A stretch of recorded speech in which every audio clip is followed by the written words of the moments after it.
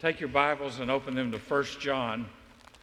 1 John chapter 3. We're in a series on Check Your Heart. And it is important for us to check our hearts because they are easily deceived. And it's easy for us to get off track.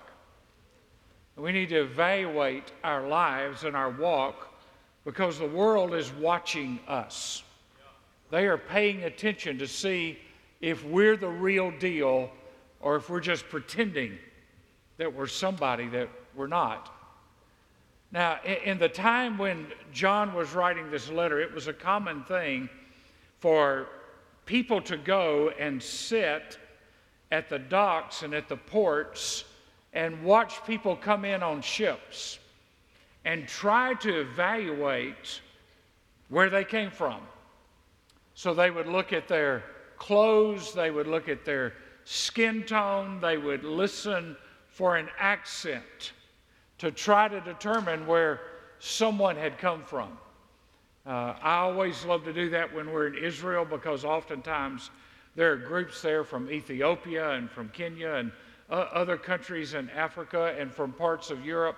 And it's interesting to try to observe and see the difference in styles or accents or languages or whatever it might be. I'm a people watcher by nature.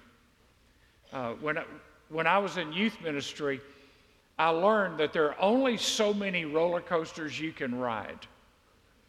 And at that point, you need to just go sit down on a bench and watch people.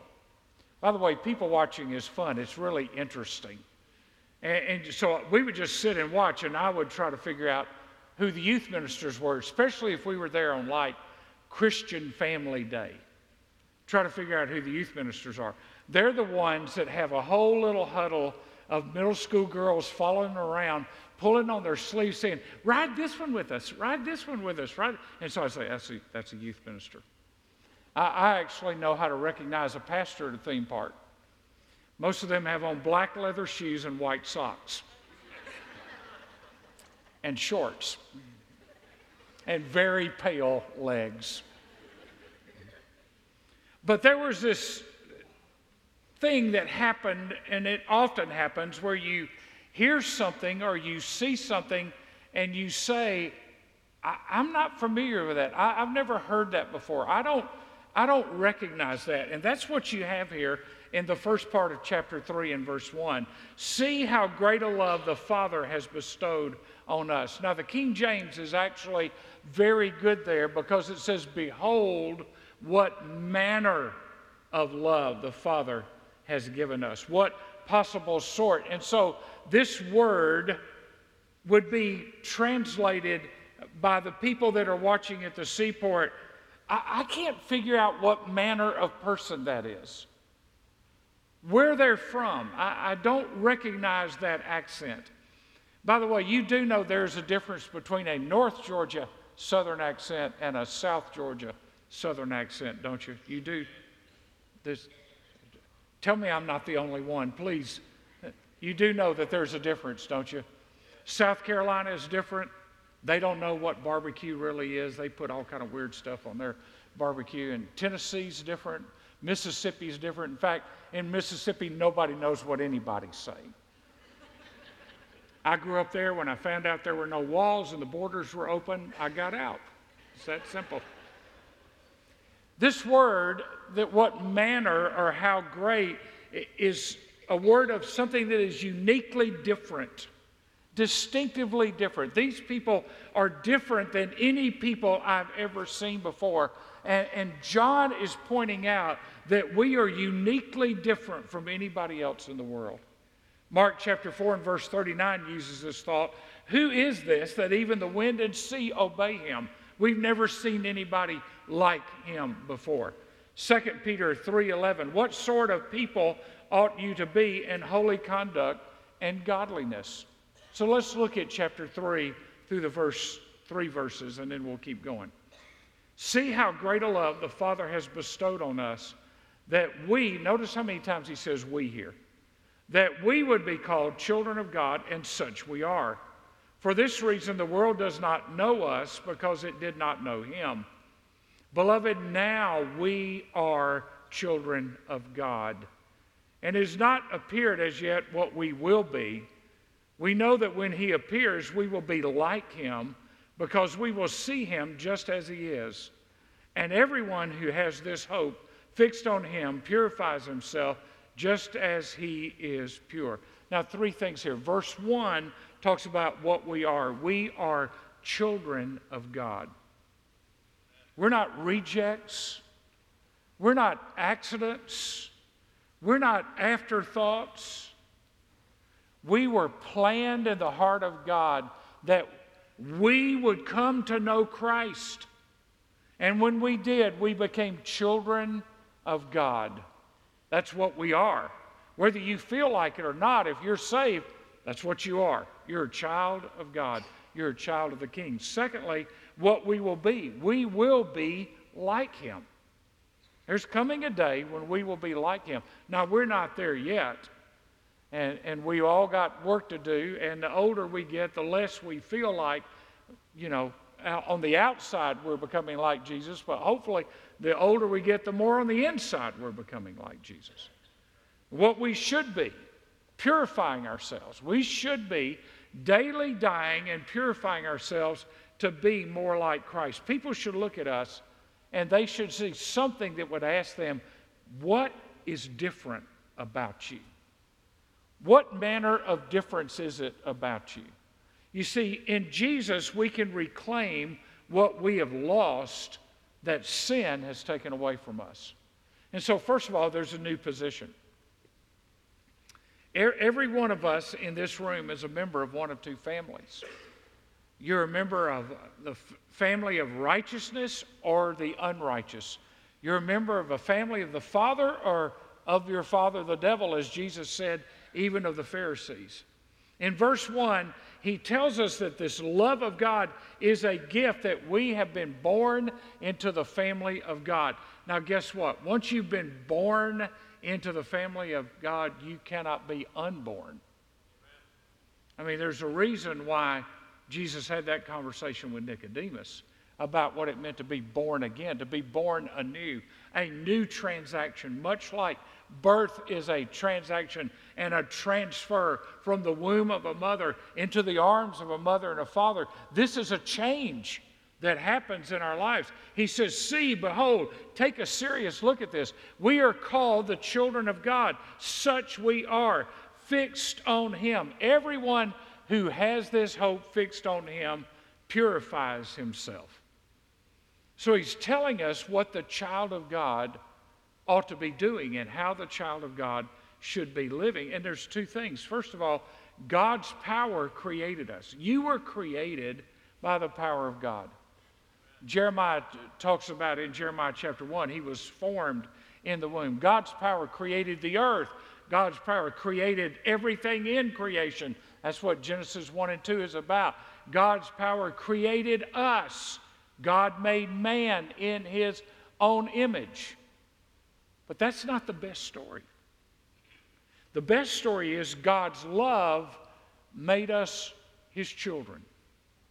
God's love made us his children. You know what the number one thing that children in America want? They want to know that they have the love and the blessing of their parents. They want to know that they have the love and the blessing of their parents. God's love made us his children.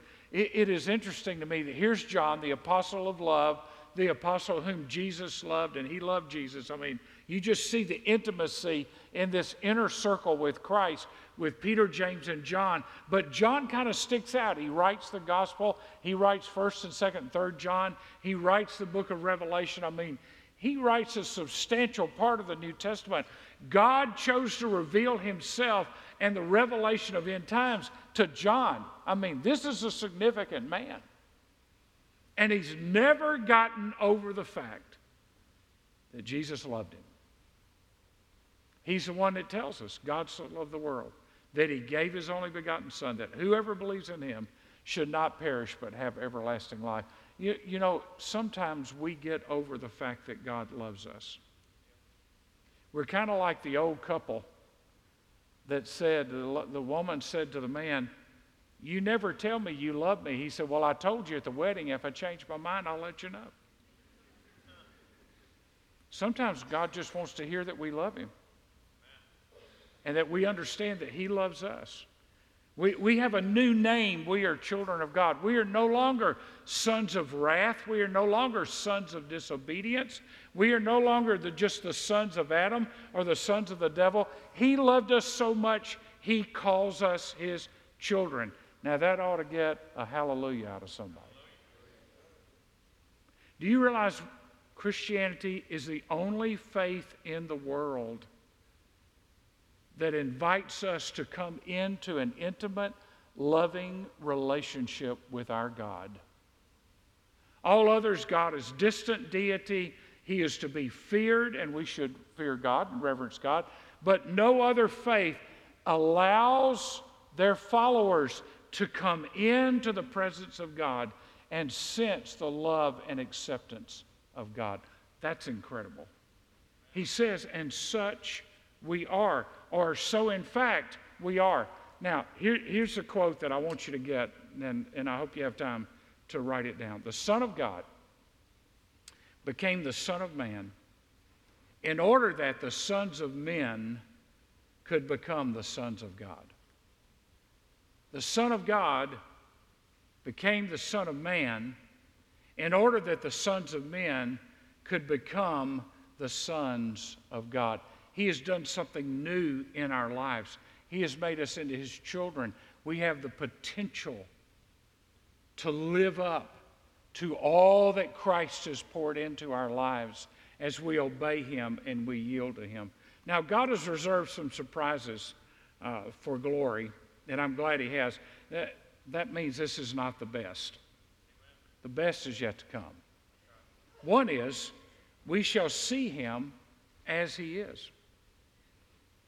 You see, Jesus is no longer the meek and lowly Jesus that walked around the hills of Galilee. He is the exalted Lord who sits at the right hand of the Father in all His glory. You read about Him in the book of Revelation, and you see the glory that is in Him and comes through Him. We will see Him as He is. 1 Peter 1:8. And though you have not seen Him, you love Him. And though you do not see Him now, but believe in Him, you greatly rejoice with joy inexpressible and full of glory. We shall see Him as He is. Number two, we shall be like Him. We'll be like Him. I mean, this life is not it. We will be transformed. There'll be a new body. Thank God. There'll be a new body.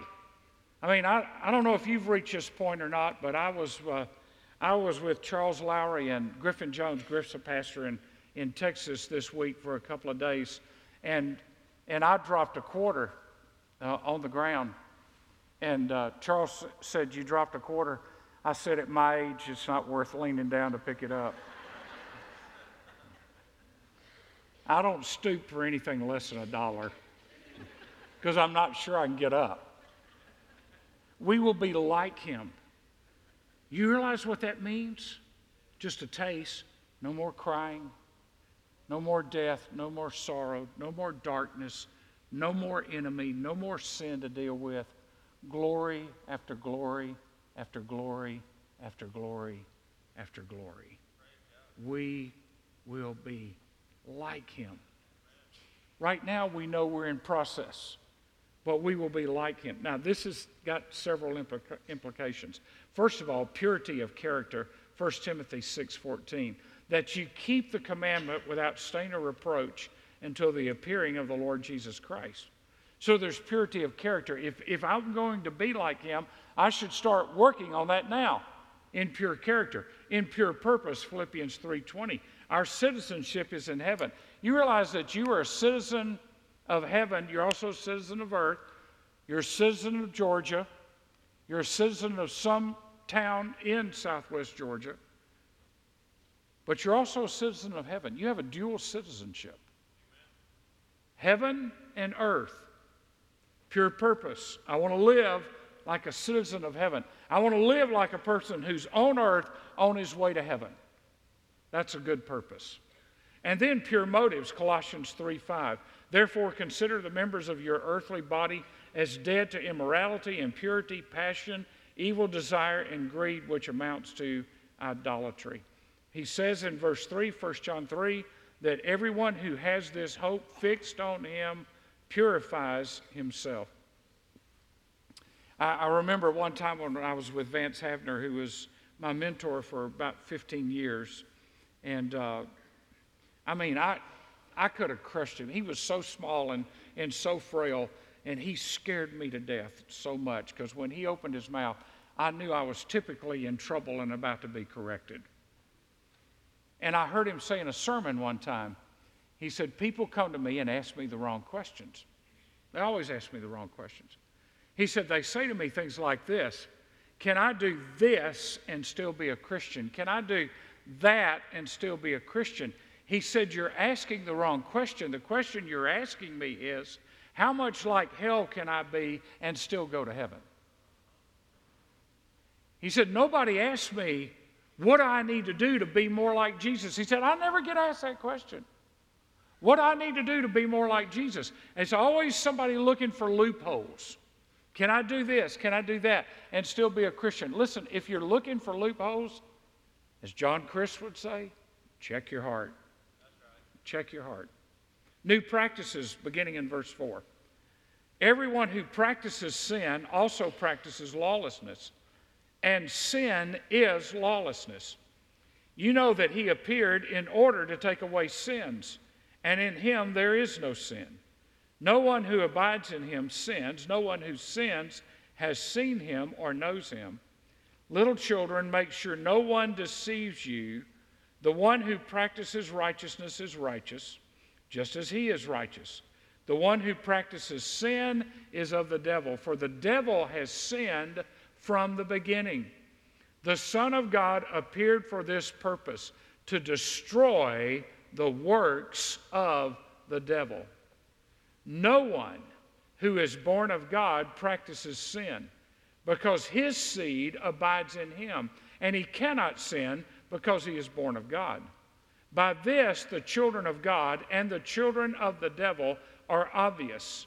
Anyone who does not practice righteousness is not of God, nor the one who does not love his brother. So what is sin? Verse 4 says it's lawlessness. Sin is lawlessness. So we're going to look at what that means in just a second. But what does sin do? It deceives us. It deceives us. It always promises what it can't produce. It always offers more than it can give. And it always leads to bondage and to more sin. It deceives us. Why do we sin? We're not abiding. Verse 6. We're not dwelling with God. We're not living like children of God. When we sin, we're not living as if we are in understanding of what it means to be in communion and in intimacy with God. So when John uses this word lawlessness, he's not saying we are breaking the law. What he is saying is we have no regard for the law. No regard for the law. Don't have any interest in the law. We don't think it has anything to say to us. Now, we are all saved by grace through faith. But that doesn't mean that the Ten Commandments aren't still in the Bible. They're still there. Why? To show us what sin is. To show us when we break the law that we need to be back in right fellowship with the one who gave the law, to show us that we're sinners in need of a Savior. You cannot get saved by keeping the law. The law doesn't save. The law shows that you need a Savior. And we are saved by grace, but this lawlessness is doing what I want to do with no regard for consequences, because in effect, lawlessness is saying, I have become my own God, and I make my own rules for how I live. Satan doesn't just work to get us to sin. He works to get us to act like we're God. Isn't that what he did to Eve? Adam and Eve? You will be as gods, knowing good for me. Well, that sounds good. I'll be like God. So I'll just break all the laws and make myself God. Remember, he's not saying we don't sin. We talked about that in chapter 2. He's saying the real Christian will not be ruled by sin as a life principle. I'll sin, but it's not the driving force of my life. It's not what I do every day in and out. God has put in me a desire to be like Jesus, but not just a desire to be like Jesus, but the power to live the way Jesus has told me to live through the Holy Spirit. God has given me a new want to. God has given me a new want to. Used to, I didn't want to. Now, I want to. Used to, I wanted to go and cave into peer pressure and do whatever my peers were doing and say whatever they were saying and go with the crowd. Now I've got a different want to. I want to please God with my life, and so that want to shows up in three areas. First of all, we are a new creation. Old things have passed away. All things have become new. We're a new creation. Ephesians 2:10. God has given us a new heart. Jeremiah 24:7. God has given us a new heart. And God has given us a new spirit. Ezekiel 36:26. Now, all the verbs, in fact, if you look through 1 John, almost every verb in 1 John, and I think maybe all of them, are present tense. It's continuous action. It's not that I made a decision for Christ over here and I haven't done anything about it in 10, 20, 30, 40, 50 years, but I think I'm still going to heaven when I die. John is saying that if you want to know that you're saved, and this is important, if you want to know that you're saved, you are continuing to do the things that you started when you became a Christian. It is continuing evidence in your life. These verbs are present tense, continuous action. Children of the devil are obvious. Just like children of God are supposed to be obvious, children of the devil are obvious. Now,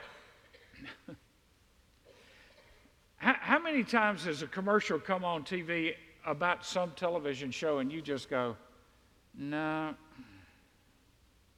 Because of all that you see as you're watching this advertisement trying to get you in is darkness and evil and sensuality and immorality and violence trying to draw us in. I mean, what's wrong with Andy Griffith?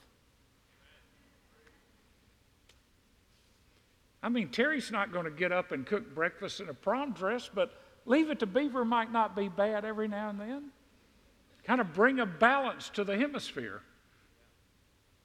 Everything about the world is obvious. We don't have to be, we're not ignorant of his devices. It's obvious. Oh man, that's trying to suck me in right there.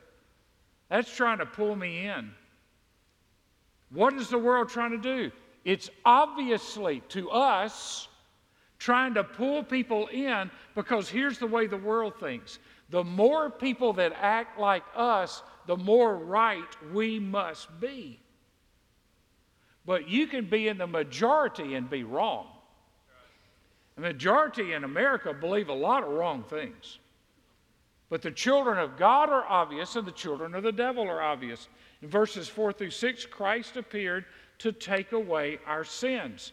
Now the emphasis here is not on sins plural, but on sin singular. He died to pay the price for sin.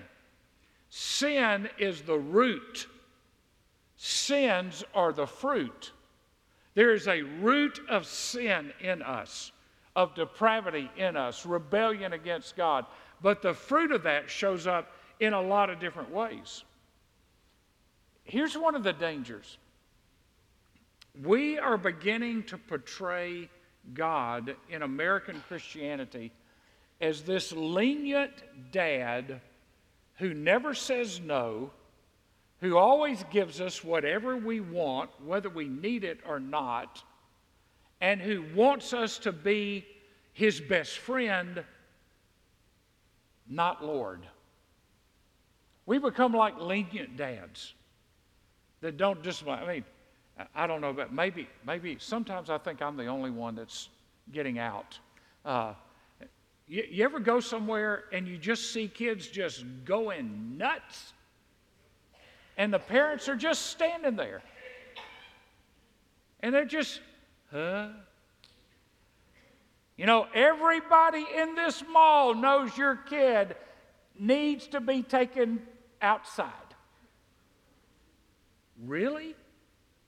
Yeah. Pretty much disturbing the whole neighborhood. Lenient dad, that's not God. God is holy. And He wants us to live apart and above from sin. And He has ways that He expects us to live so that the world looks and says, now there's an obedient child of God. That's not a child that's running rampant. That's an obedient child of God. And they are walking through this life, and yeah, they mess up sometimes, and they need discipline sometimes, but on the whole, the trajectory of their life is they want to obey God. Now, look at the verse 9. This is continuous action. This is the way it can read. No one born of God is content to keep on sinning. For God lives in them, and He cannot be content to keep on sinning because he is born of God. No one who abides in Him sins.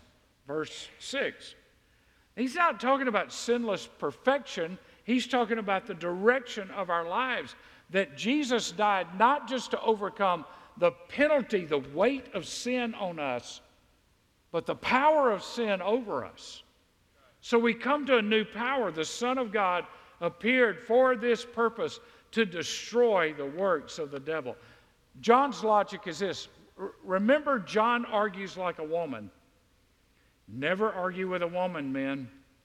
It will get you nowhere except bologna sandwiches. John argues like a woman. It's intuitive. He says, well, anybody who knows God would just know this. Anybody who has a relationship with the Father would know this. Paul argues logically. John argues intuitively. So John's logic, if you will, is that if you're saved, you don't want to sin. And when you sin, you confess it, 1 John 1:9. And you get it right because you have an advocate, 1 John 2, verses 1 and 2.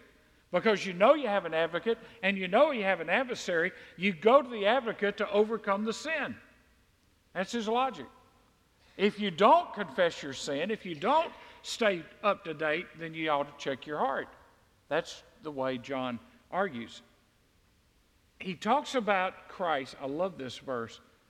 He appeared for this purpose. There's a reason. No, I know. He came to save us. That's not the only reason He came. He came to destroy the works of the devil.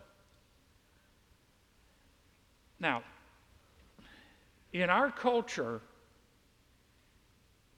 through bad preaching and not thinking like we should, we've kind of made the devil and God co-equal.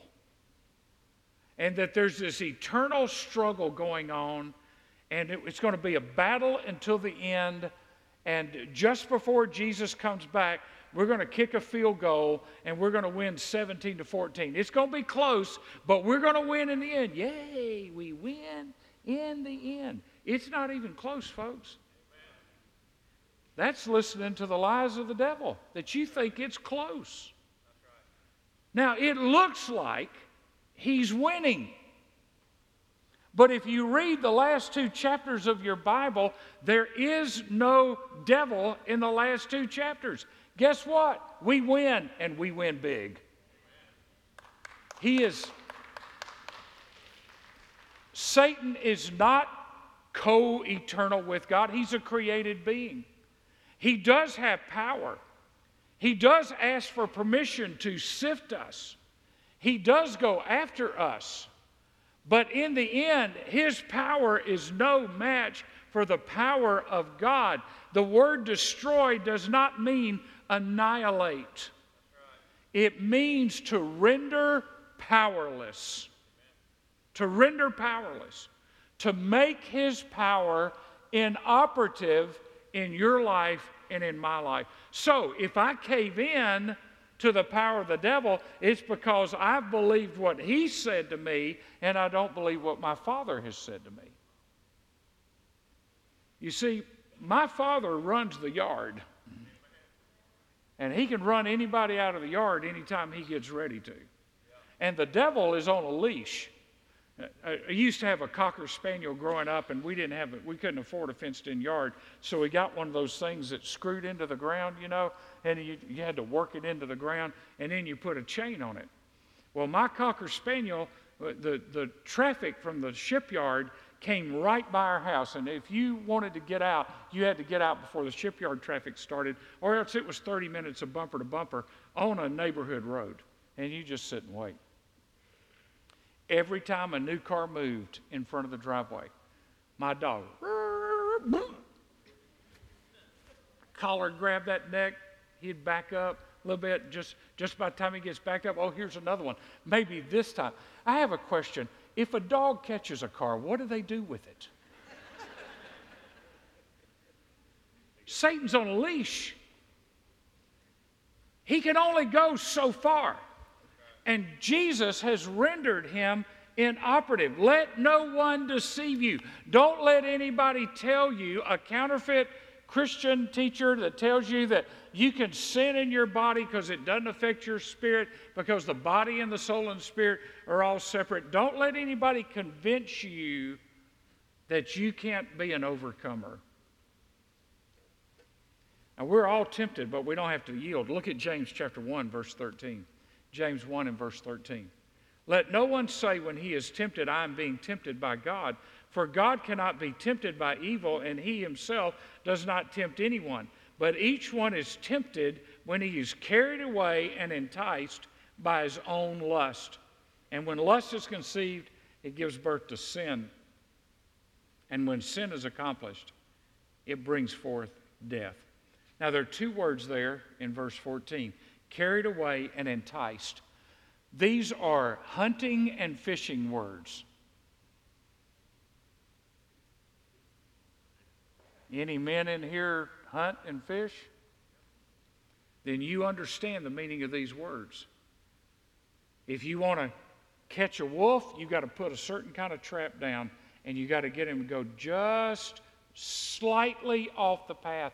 And it's not the trap that gets them, it's the scent of what you put down that moves them just off the path where you can clamp that trap down on their leg. And the trapper does not, as Ken Jenkins says, ever think about how much pain he causes you. It's a hunting term. It's also a fishing term. You learn to use a certain kind of bait and a certain kind of hook and a certain kind of lure to catch a certain kind of fish. The devil knows the bait that you fall for. And he knows the bait that I fall for. And the bait I might fall for, you might not fall for. But the devil knows your weakness. He knows where you're stumbling. He knows what gets you. But God has rendered him powerless. The only way he can lure you and hook you and trap you is if you get off the track. That's the only way. The only way he can do it is if you start thinking, well, that looks good. That seems like that's nice. This seems like a good distraction. And you end up getting trapped. Now, because of time, I want to give you 6 questions. 6 questions to check your heart. And you may want to write them down, or you may want to get your phone out and zoom in on the screen. There'll be 3 on each screen. Sometimes that's easier for people to do. And question number 1, am I saved or just pretending to be a Christian? Am I genuinely saved? Or am I pretending to be a Christian? Question number 2, is there evidence in my life that I am daily dying to self? Is there evidence in my life that I am daily dying to self? Not just occasionally, but daily. Am I going before the Lord to say, Lord, I want to please you today. I want to please you with my life, with my lips, with my attitudes, with my actions. Is there evidence that I'm daily dying to self? Question number 3, is there any unconfessed sin in my life? Anything that I know that I've not confessed because I've not been willing to get it right. Remember, the world is watching. We need to check our hearts. Number 4, is there any habit I need to confess and forsake? Any habit I need to confess and forsake. Number 5, when temptation comes, do I play with it or do I flee from it? When temptation comes, do I play with it or do I flee from it? And the last one, does the world notice any difference in me? The world is watching. Does the world notice any difference in me? Let's stand together with heads bowed and eyes closed. If you're here today and you don't have a personal relationship with Jesus Christ, some of our ministers are going to be at the end of the aisle, and in just a moment, Mark will begin to sing a very familiar song. And when he does, I want to encourage you to step out and come and say, I need to trust Christ as my personal Lord and Savior today. I need to give my life to him. You can't fight the devil by yourself. You can't overcome sin by yourself. You need Jesus to give you victory over sin and over self. And so I'd invite you to come. For many of us, we have bought a lie. We bought a lie that we cannot be overcomers. We have refused to believe the promise that greater is he that is in us than he that is in the world. We've refused to believe the word that says, submit to God, resist the devil, and he will flee. Here's one of the ways I've seen that go south. Somebody will say, resist the devil and he will flee. That's not the way that verse starts. That verse starts with submit to God, resist the devil, and he will flee. We have to submit to God to be able to resist the devil. And the devil's winning too many victories, and he's got too much influence, and he gets too much credit. And we, the people of God, need to say, Lord Jesus, I'm going to take on the authority of your word that you came to render the power of the devil inoperative. Yes, he is running, but he is on a leash. And I choose to believe you and listen to you as my loving Heavenly Father more than I choose to believe the devil who wants to seek and kill and destroy. So today, I choose Jesus. For salvation, I choose Jesus to say, Lord, I'm tired of living a defeated life. I want to live in the power that you have for me to live. As Mark sings, you step out and you come right now.